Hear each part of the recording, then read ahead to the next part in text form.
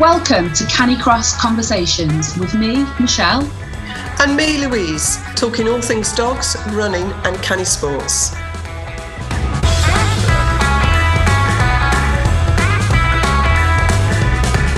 This episode is sponsored by the Get Stronger, Runner Faster 5K course.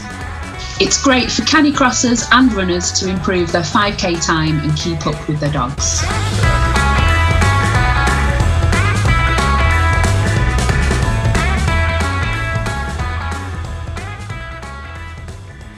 Welcome to this series of Canicross Conversations. We are doing a series with Pickle's vet, Nick Turner, who I've got here with me. And we're going to talk through some ailments that might happen or situations that might happen for our dogs during the summer. So welcome, Nick. Well, thank you for having me along. It's a pleasure. It's quite nice to see you not in the surgery, actually, for a change. Nick, do introduce yourself to everyone and just tell us a little bit about you. My name is Nick Turner. I have been a vet since 1995, so you'll have to work that one out for yourself. It's quite a long time. It's got one. Started off with large animals and horses and dogs and cats and everything, and then I've been able to do dogs and cats for the last 20 odd years. Yes. So, yeah. And obviously, see a few rabbits and guinea pigs and all the usual sort of things that come in, but I guess 95% of the work is dogs and cats.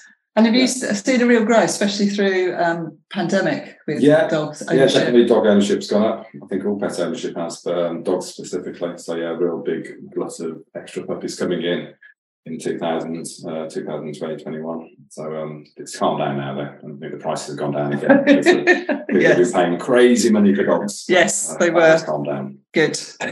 Right, we're going to do something that talk about something that I know you and I have had chats about before, but so travelling abroad, which has changed, and there's quite a lot of there are a lot of Canicross events over in Europe now, so a lot of people travel over. So I know they will know what they need to do, but if you're thinking about doing it, which I am partly thinking about doing it at some point, I have no idea where to start and what I need, and because Brexit's changed everything, hasn't it? Yes. I'm not going to say anything about Brexit, but I don't want to get into that one. Just giving you a little more work. It's certainly given more work for all exports, whether that be pork pies or whether it be dogs. Right. So unfortunately, it's made things a bit more complicated. In the olden days, you just had what we call a pet passport, and to get that, you just had a rabies vaccination. And it would last for as long as the rabies vaccination lasted, so 3 years, and you could go back and forth and come back, and you need a take-home treatment before you came back. So in effect, nothing's changed in terms of what's required, i.e. You need a rabies vaccination. Yeah. You need to wait 21 days, so you can't go tomorrow. If you decide you want to go to Europe, you have to think ahead. You need to get a rabies vaccination done. Dog needs to be microchipped, which obviously all dogs legally should be microchipped anyway. Yeah. So that shouldn't be a problem. And then there's a 21-day wait, and then you can do paperwork to get you abroad, and it's called the Animal Health Certificate. And instead of being a couple of pages long and takes 5 minutes to sort out, it's about 10 pages long, and you have lots. It's basically the same piece of paper if you were travelling from Botswana to the EU as it goes from the UK to the EU. Brilliant. So there's lots of crossings out and paragraphs that don't apply. So it's a bit of work, and there's about 25 official stamps. We have to go bang, bang, bang. It's a bit like a librarian. If we go through this, we have to initial everything and sign everything. But that's the piece of paper. And unfortunately, it's a single-use document, which is bad, which means each time you go to France or Spain or wherever, you need to have a new certificate. Oh, my goodness. And pay for it. So you don't need a new vaccination, because that would still come, but for example, if you were going once in March and then once in October, you need to get the paperwork done twice. You need a piece of paper, which is obviously a bit more expensive. Coming back, because when you come back, it's the same applies as it used to on the whole pet travel scheme, where you need to have a take-home treatment between 1 and 5 days before re-entering the UK. Right. And that, again, you fill that little bit of information out on the 10-page document before you come back in. So you need to see a vet in France or Spain or wherever. Oh, really? Before you come back? Before you come back, yeah, because we're officially tapeworm free in terms of Echinococcus, which is a nasty tapeworm that we don't have in this country. So that's the way it works. So you take your dog abroad, do whatever you're going to do, and you've got to find a vet. Yeah, I find a vet in the 24 hours to 120 hour window before arriving back in the UK. So you have to think ahead. But yeah, it's just a bit of a pain. And the document is also dual language, so it depends which country you're going to as to what document you need. So if you're going to you're going to hit France first. Even if you go to Germany, you get a French and English to French one. So it's wherever you hit first in the EU. But you don't have to worry about that. The vet should sort that out for you. I remember when first, I think you were doing your first ones, and you were like, "It's taking me ages." Have you got a lot quicker now doing it? A bit quicker, yeah. But I mean, unfortunately, there is a significant amount of, of basically packing around of crossed out paragraphs, and then you have to copy vaccination certificates. You then have to stamp, and then you have to copy the whole document as well. The owner needs to sign a declaration to say it's a non-commercial movement as well. So, which again is just another piece of paper the owner has to sign. So there's a few little. So this is for non-commercial movement. So this is a bit obviously applied to canicross or going on holiday. If obviously you're changing ownership, that's a different piece of paper called an export health certificate.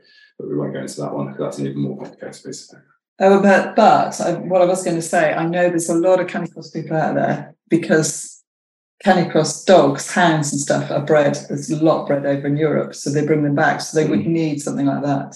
But I assume that comes from that side. That comes from that side. So there's a different document for imports of dogs into the UK.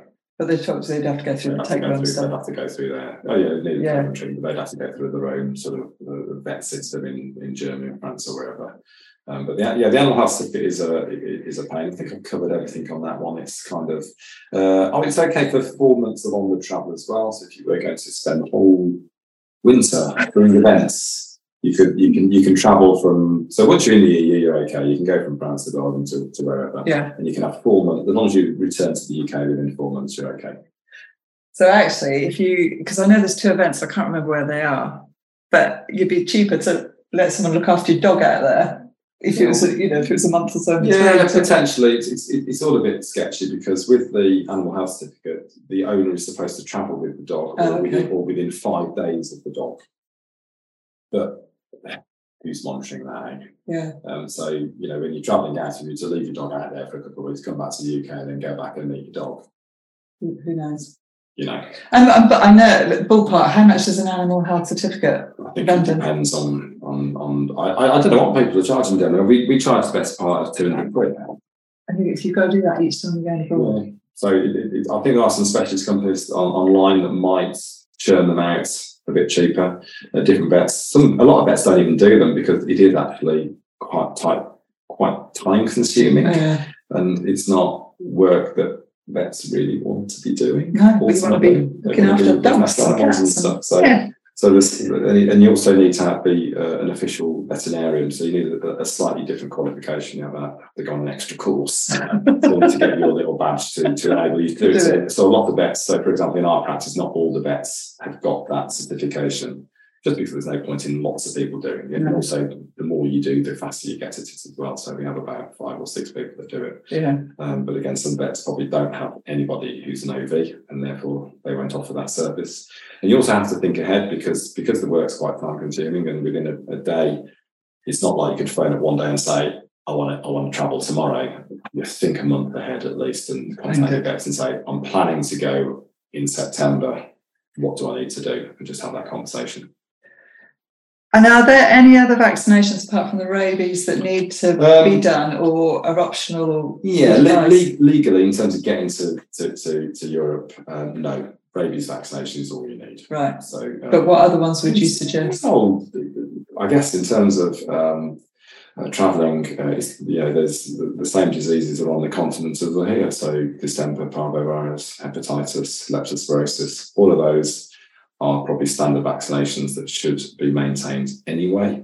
So we have those. Is that in our general? That's in your general one. You can obviously have the kennel cough one, which is Bordetella. If you're transferring dogs to other dogs that you're mixing with lots of other dogs, then obviously kennel cough or acute tracheal bronchitis is definitely something that's going to cause. They probably do that. So it's actually you put your dog in the kennels and do kennel cough vaccination, but it would probably be sensible to do that. And if you're travelling to Southern Europe, there is a vaccine against leishmania, which is a slightly different disease, but you have to think well ahead for that one.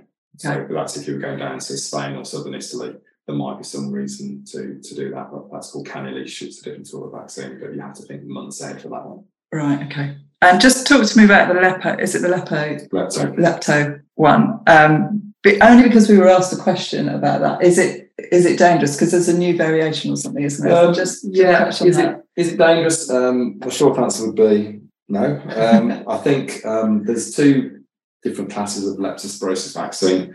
There's Lepto-2, which has two little serovars, so two different bits of leptospirosis is the bacteria, and there's slight variations on I guess it's like different bits of coronavirus. So there's different variants. And there's two main ones that we get in the UK, and that's the most, I guess, it's still the most popular vaccine is Lepto-2, but there's something called Lepto-4 that's produced by a couple of companies. And there's been a bit of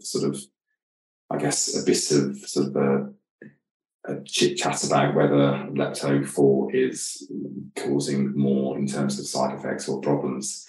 I don't think there's any real evidence for that, to be fair, but I think there's some strong opinions, and so I'm not going to go into that one. No. We use Lepto-2, and we don't have any problems with that, like pretty much ever.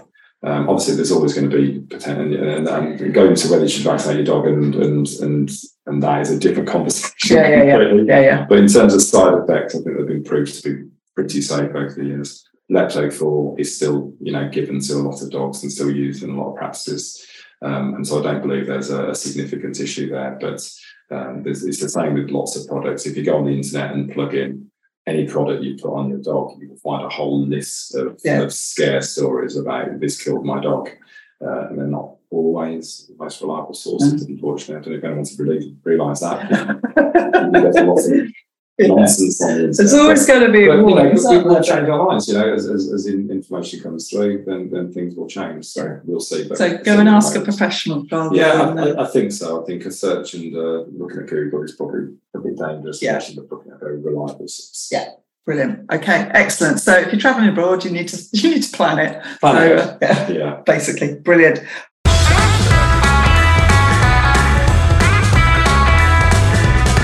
We hope you've enjoyed today's episode. Don't forget to subscribe and share with your friends. And if you get a moment, please leave us a review. We'll see you next time on Canicross Conversations.